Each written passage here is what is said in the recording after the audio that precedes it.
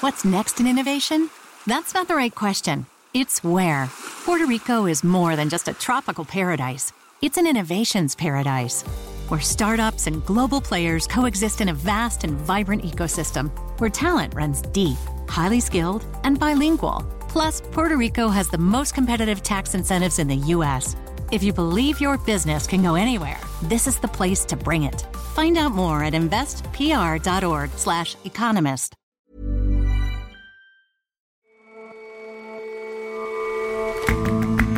Hello and welcome to The Intelligence from The Economist. I'm your host, Jason Palmer. Every weekday, we provide a fresh perspective on the events shaping your world.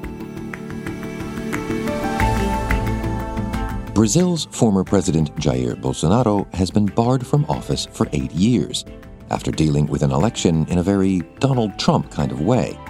We ask why Mr. Bolsonaro's situation is so different and what will happen to his brand of populism. And the biggest beer in America is Mexican. For decades, it was a Budweiser brand. Now it's Modelo. The dethroning of the king of beers is a story of culture wars and savvy marketing, and perhaps of a closer affinity between Mexico and America. First up, though,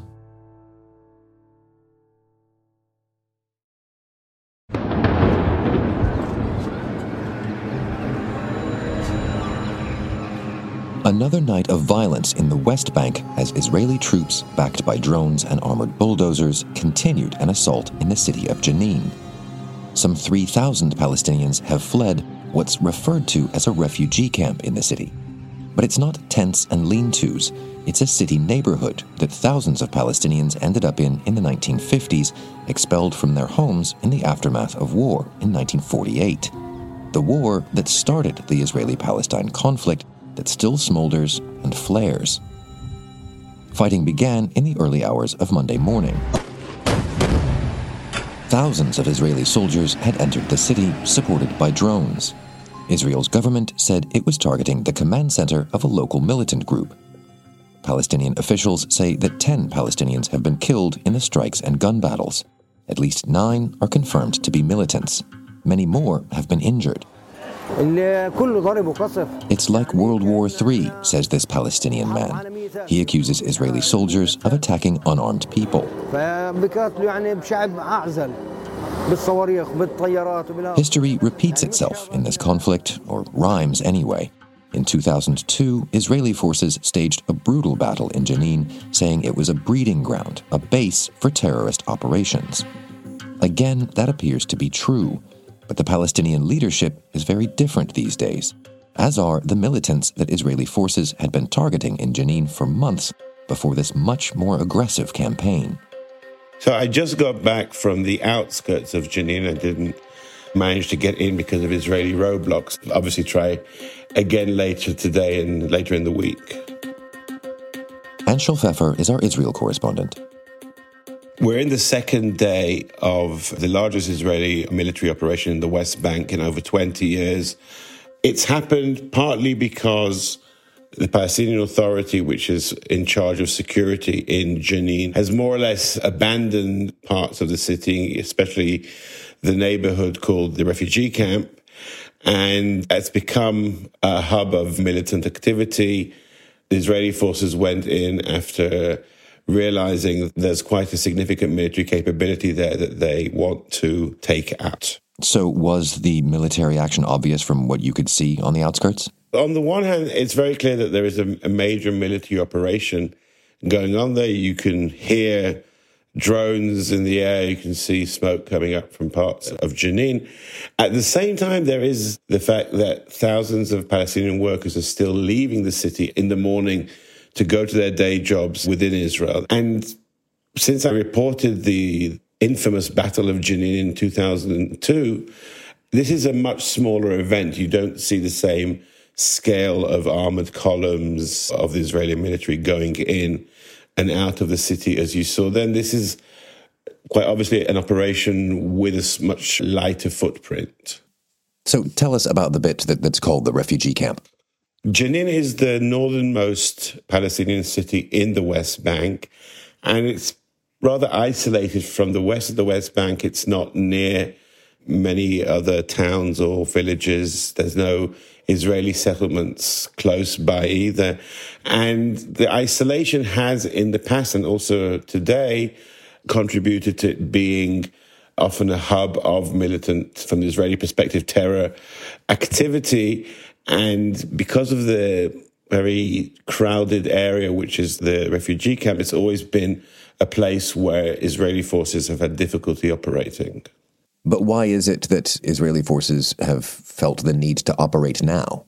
So in the last couple of years, a new local organization called the Jenin Brigades, which is not affiliated with any of the main Palestinian movements, with Fatah or Hamas or Islamic Jihad, but it's mainly a certain age group of young militants working together, sharing arms, sharing explosive workshops, and also carrying out attacks on Israeli settlements and Israeli army, and also some attacks within Israel. There was an attack coming from Jenin last year in the main entertainment area of Tel Aviv as well, which killed 3 people. So it's become this new type of Palestinian militant activity, which is, according to the Israeli intelligence, much more difficult for them to track and eliminate because it's not part of the established networks.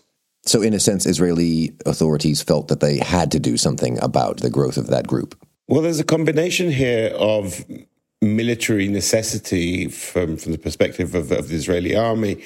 They've been carrying out raids on an almost nightly basis for over a year now in and around Jenin. But these have been of much smaller scale, special forces going in for a couple of hours, trying to arrest various militants. The scale that we see now over the last day and a half of over a brigade strength, backed up by a very significant presence of armed drones in the skies over Jenin. This is something that we haven't seen in Jenin basically since 2002, during the Second Intifada, when Israel sent entire divisions of soldiers and tanks into the Palestinian cities in the West Bank. What we've seen since the Second Intifada in the Palestinian cities has been mainly the Palestinian Authority security forces more or less keeping the peace, with occasional raids by the Israeli military. What has happened in Jenin now is that the Palestinian Authority, at least on the security side, is no longer present there. And that's why Israel has now gone in. But the Israeli military has been present within the West Bank for all of these years, including in Jenin. Since 1967, when Israel captured the West Bank from Jordan, the whole area has been under overall Israeli military occupation. From the Oslo process 30 years ago, in cities like Jenin, there's been a semi-autonomous presence of the Palestinian Authority. And this was supposed to be some kind of a temporary situation in the diplomatic process on the way to a two-state solution. That solution right now looks more distant than ever. And there's a young generation of Palestinians who are both disillusioned with the Palestinian Authority, which is seen by them as corrupt and certainly not the democratic government, and with the overall Israeli occupation.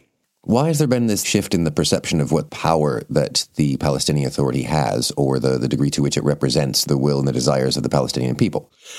I think there's a feeling amongst young Palestinians that the Palestinian Authority hasn't delivered on anything meaningful as far as they're concerned. There is no movement towards any type of a political resolution. There's no horizon of any kind, and I think that they see the Palestinian Authority as this group of old men who have this stranglehold on power in very limited areas. So as far as they're concerned, they're getting nothing out of the Palestinian Authority, and they see it to a large degree as just being collaborators with Israel. And that, in turn, breeds the discontent that ends up with people joining militant groups. It's not just the fact that people are joining militant groups. It's the fact that what we're seeing in Jenin and also in Nablus, that they're organizing themselves. They're not relying on the Palestinian Authority. They're not relying on the main movements which are in opposition to the Palestinian Authority, like Hamas and Islamic Jihad. That they're doing their own thing, and their own thing right now is to store arms and to carry out their attacks against Israel on their own initiative, because they don't see any other alternative right now. And we've talked on the show before about the exceedingly right-wing government that Israel now has. Is there a link here, to your mind, to that fact?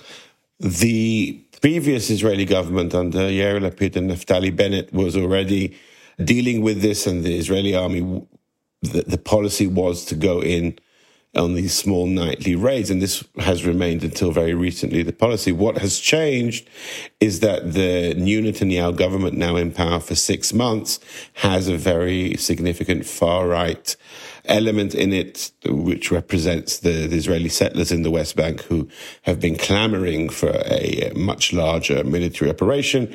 This pressure on Benjamin Netanyahu increased 2 weeks ago after an attack next to a settlement where 4 Israelis were killed. The attack itself wasn't carried out by perpetrators from Jenin, but this just increased the pressure on Netanyahu to do something, to be seen as doing something against the Palestinian organizations. So with that in mind, how long do you think this incursion into Jenin will last? How deep will it go? Netanyahu, mainly for political purposes, is trying to present this operation, I think, as something bigger than it really is.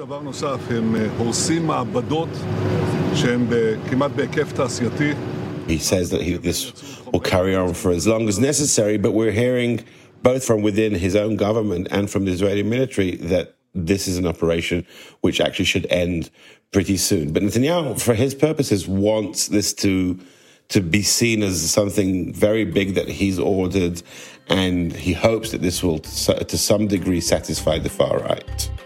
Anshul, thanks very much for your time. Thank you for having me, Jason.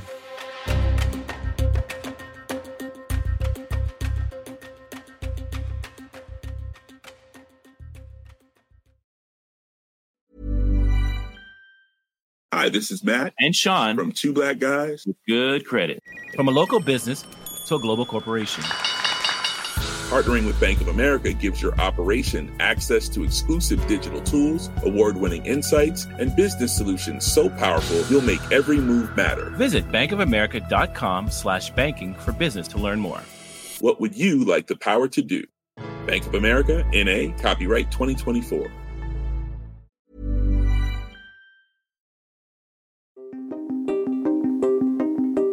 If a week is a long time in politics, then 8 years is like an eternity.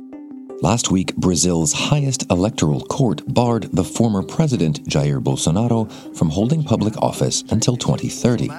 Pela prática de abuso de poder político e pelo uso indevido de meios de comunicação nas eleições de 2022 e declarar sua inelegibilidade por 8 anos. A majority of the justices found he had abused his powers and misused state media. Mr. Bolsonaro denies wrongdoing and says he will appeal, and that adherents to his Bolsonarismo aren't going away.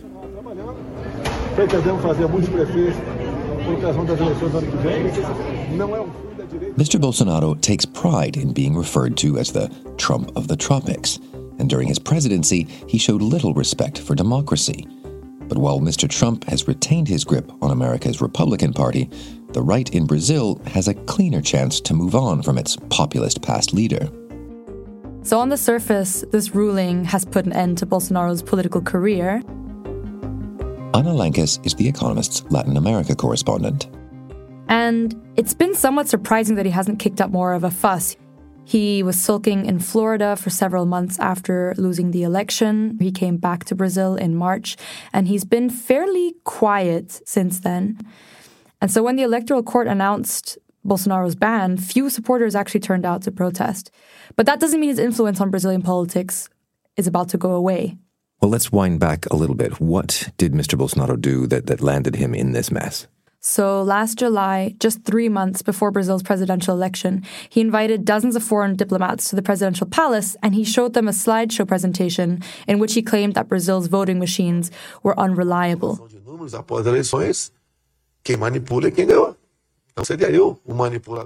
And he broadcast this presentation live on public television and social media. He made the same baseless claims throughout the presidential campaign. And he ended up losing the presidential election to the current president, who's a left-winger. He's called Luiz Inácio Lula da Silva. He goes by Lula. And this was Brazil's tightest election since the country's return to democracy in 1985. So the big question now on many Brazilians' minds is what happens to the right? in the sense that Mr. Bolsonaro is strongly tied to what Brazil's right is these days. Yeah, I think that's right. There had been a decade of discontent in Brazil in which political scandals led to Brazil's institutions being kind of discredited.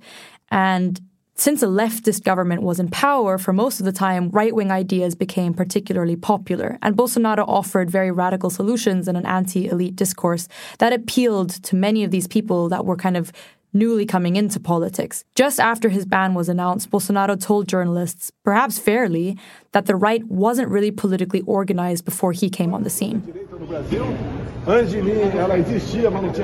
Once he was elected, he did things like spread falsehoods about the COVID pandemic, he attacked the judiciary and the media.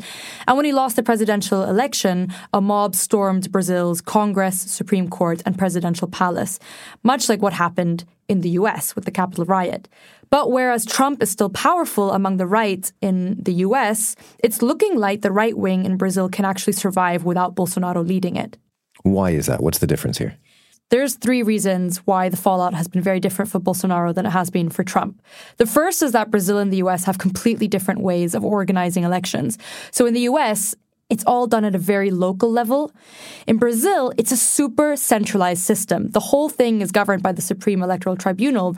That speeds up decision making. And it also makes it harder to appeal because you can only appeal to the Supreme Court. The second reason is that Brazil's constitution actually says that if you abuse your administrative or economic power, you can be made temporarily ineligible for office. And there's a separate law that bars people convicted of crimes by a panel of judges from running for office temporarily as well. The US doesn't have anything similar at a federal level. And the third and final reason is that Brazil has a ton of political parties. Trump can threaten to destabilize the Republican Party by running as an independent. Brazil, meanwhile, has 19 parties in Congress. Bolsonaro himself has belonged to at least 9. So legislators kind of operate much more on the logic of pork than principle. Even some parties that supported Bolsonaro's government have voted in favor of some of Lula's economic initiatives. So then it's fair to say that this does mark the end of Mr. Bolsonaro's political career. So he's not allowed to be on the ballot, but that doesn't mean that his ideas aren't sticking around. A quarter of the electorate call themselves Bolsonaristas. And during Bolsonaro's ascent, politicians representing agribusiness and the gun lobby and evangelical churches really increased their representation in Congress. So, for example, the agribusiness lobby today has 347 out of 594 seats in both houses, up from 280 in 2018. Those interests are going to remain very powerful. And I think Bolsonaro's style of kind of rallying people disaffected with institutions and young people, I think anyone who tries to become the standard bearer of the right is going to have to copy some of those tactics. Which can seemingly no longer be Mr. Bolsonaro himself. Well, it might be. Lula himself was in jail before his conviction was overturned, and then he made this crazy comeback and became president. So I think it would be too soon to say Bolsonaro's not going to make a comeback. But it also depends on a lot of other investigations into his activities. So the Electoral Court is considering another 15 cases of alleged campaign violations. And other courts, including the Supreme Court, are looking into whether he incited the mob in January that attacked government buildings and a host of other allegations, all of which, of course, he denies. The other possibility is that a candidate similar to him could get elected. But what's looking more likely at this point is that other members of the right will inherit his legacy, and they're far more moderate than he was. So who are the more moderate possibilities here? So there's 2 governors from rich southeastern states that look like they have the best chance of replacing Bolsonaro for now. So one of them is called Tarcísio de Freitas. He's the governor of the state of Sao Paulo. And Tarcísio was a minister under Bolsonaro, but he's not a hardcore Bolsonarista. The other option is Romeu Zema, who is a kind of Thatcherite governor of Minas Gerais. And he comes from a family with a retail empire. But I guess the question is, what do Brazilian voters want from the right? Do they want somebody Bolsonarista or do they want somebody more centrist? That's a really hard question. Remember that Lula only won by a tiny margin. And I spoke to an analyst who said to me, Lula only won because of the anti-Bolsonaro vote. Bolsonaro was seen as just a bit too radical for a lot of the electorate. So maybe some of the right is thinking, if we can get someone moderate, we can attract more voters. But how powerful Bolsonaro or Brazil's right remains also depends a lot on how things go in this current government. If the economy stagnates or there's a huge corruption scandal again, if Lula's government basically struggles significantly in any way, Bolsonaro, or someone like him, might start to look appealing again. Thanks very much for your time, Anna. Thanks, Jason.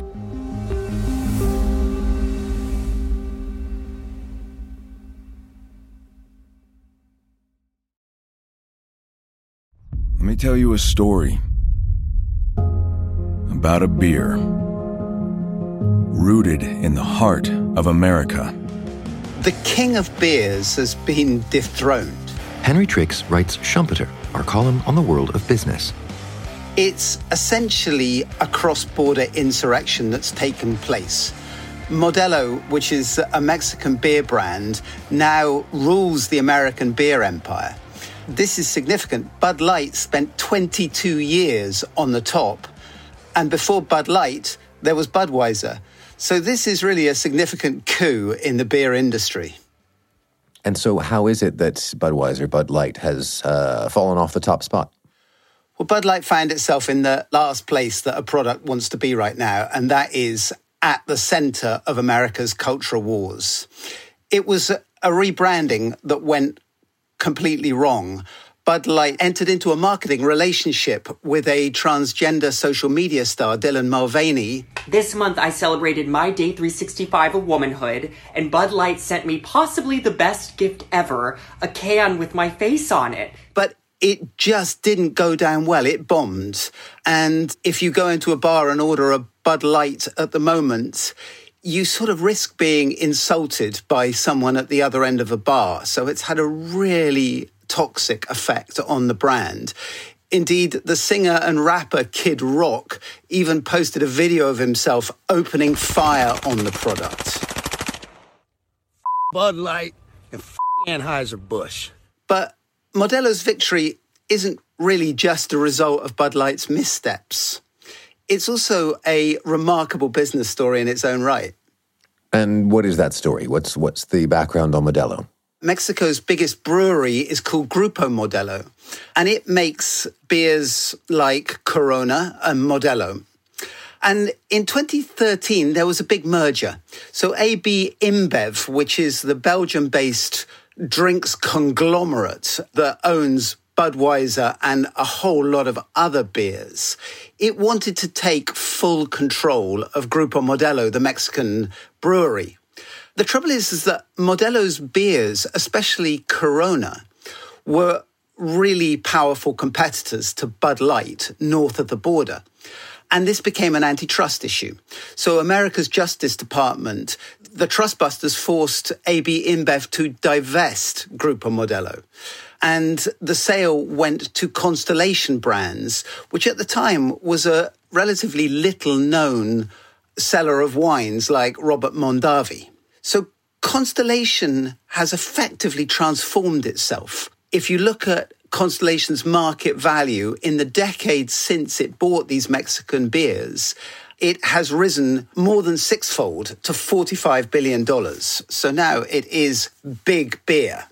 And this all came to a head in June when, in the 4 weeks up to June the 3rd, sales of Modelo to those drinking at home shot past Bud Light in dollar terms. So how did Modelo get this far to be such a consumer favorite in America? Well, look, Jason, I'm a bit biased because I've spent a lot of time drinking Mexican beer as a former correspondent in Mexico. And I wouldn't say that Modelo is my favorite. And let's face it, everyone, when they think of Mexican beer, thinks of Corona, right? And yet Modelo has shot past even Corona. And that's because, in straightforward business terms, Constellation realized that Modelo was surprisingly the hotter, or I guess we should say the cooler product. And it put its production and marketing weight squarely behind it without cannibalizing Corona's sales. And the reason for that is the backdrop to this story, which is the growing power of the Latino consumer. in shaping tastes across America. And it's not just their numbers that are increasing much faster than America's population on average. Their spending power is too. A report by McKinsey recently highlighted that if America's Latinos were a single country, they would have had the third fastest growing economy after China and India during the past decade. That decade when Modelo has come from nowhere to become top of the American Beer League. But it may be the American Beer League is kind of a fickle business to be in, right? Is this Modelo on top for the foreseeable, do you think? I mean, we have to see what happens with Bud Light's marketing fiasco. It may get over that, and if it gets over that, then it might reclaim the title of King of Beers. But I would venture to guess that Modelo is going to be stronger in the longer term. So I guess by and large, you'd say this is a good news story. It's lamentable, to be sure, that America's cultural divide has done so much damage to Bud Light's reputation, but I guess you could say it's a consolation that Modelo's success suggests that the cultural divide between America and Mexico is narrowing. Henry, thanks very much for your time. Thank you so much, Jason.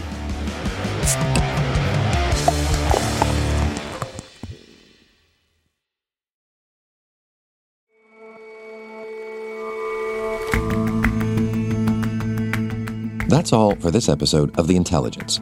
If you're not a subscriber to The Economist, you really are missing out. Dive in with the deal we've got at the moment. A free 30-day digital subscription. Just go to economist.com/intelligence offer or the link in the show notes. We'll see you back here tomorrow.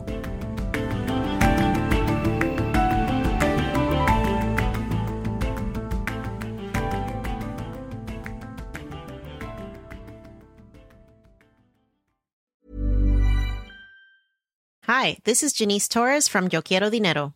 From a local business to a global corporation, partnering with Bank of America gives your operation access to exclusive digital tools, award-winning insights, and business solutions so powerful you'll make every move matter. Visit bankofamerica.com/banking for business to learn more. What would you like the power to do?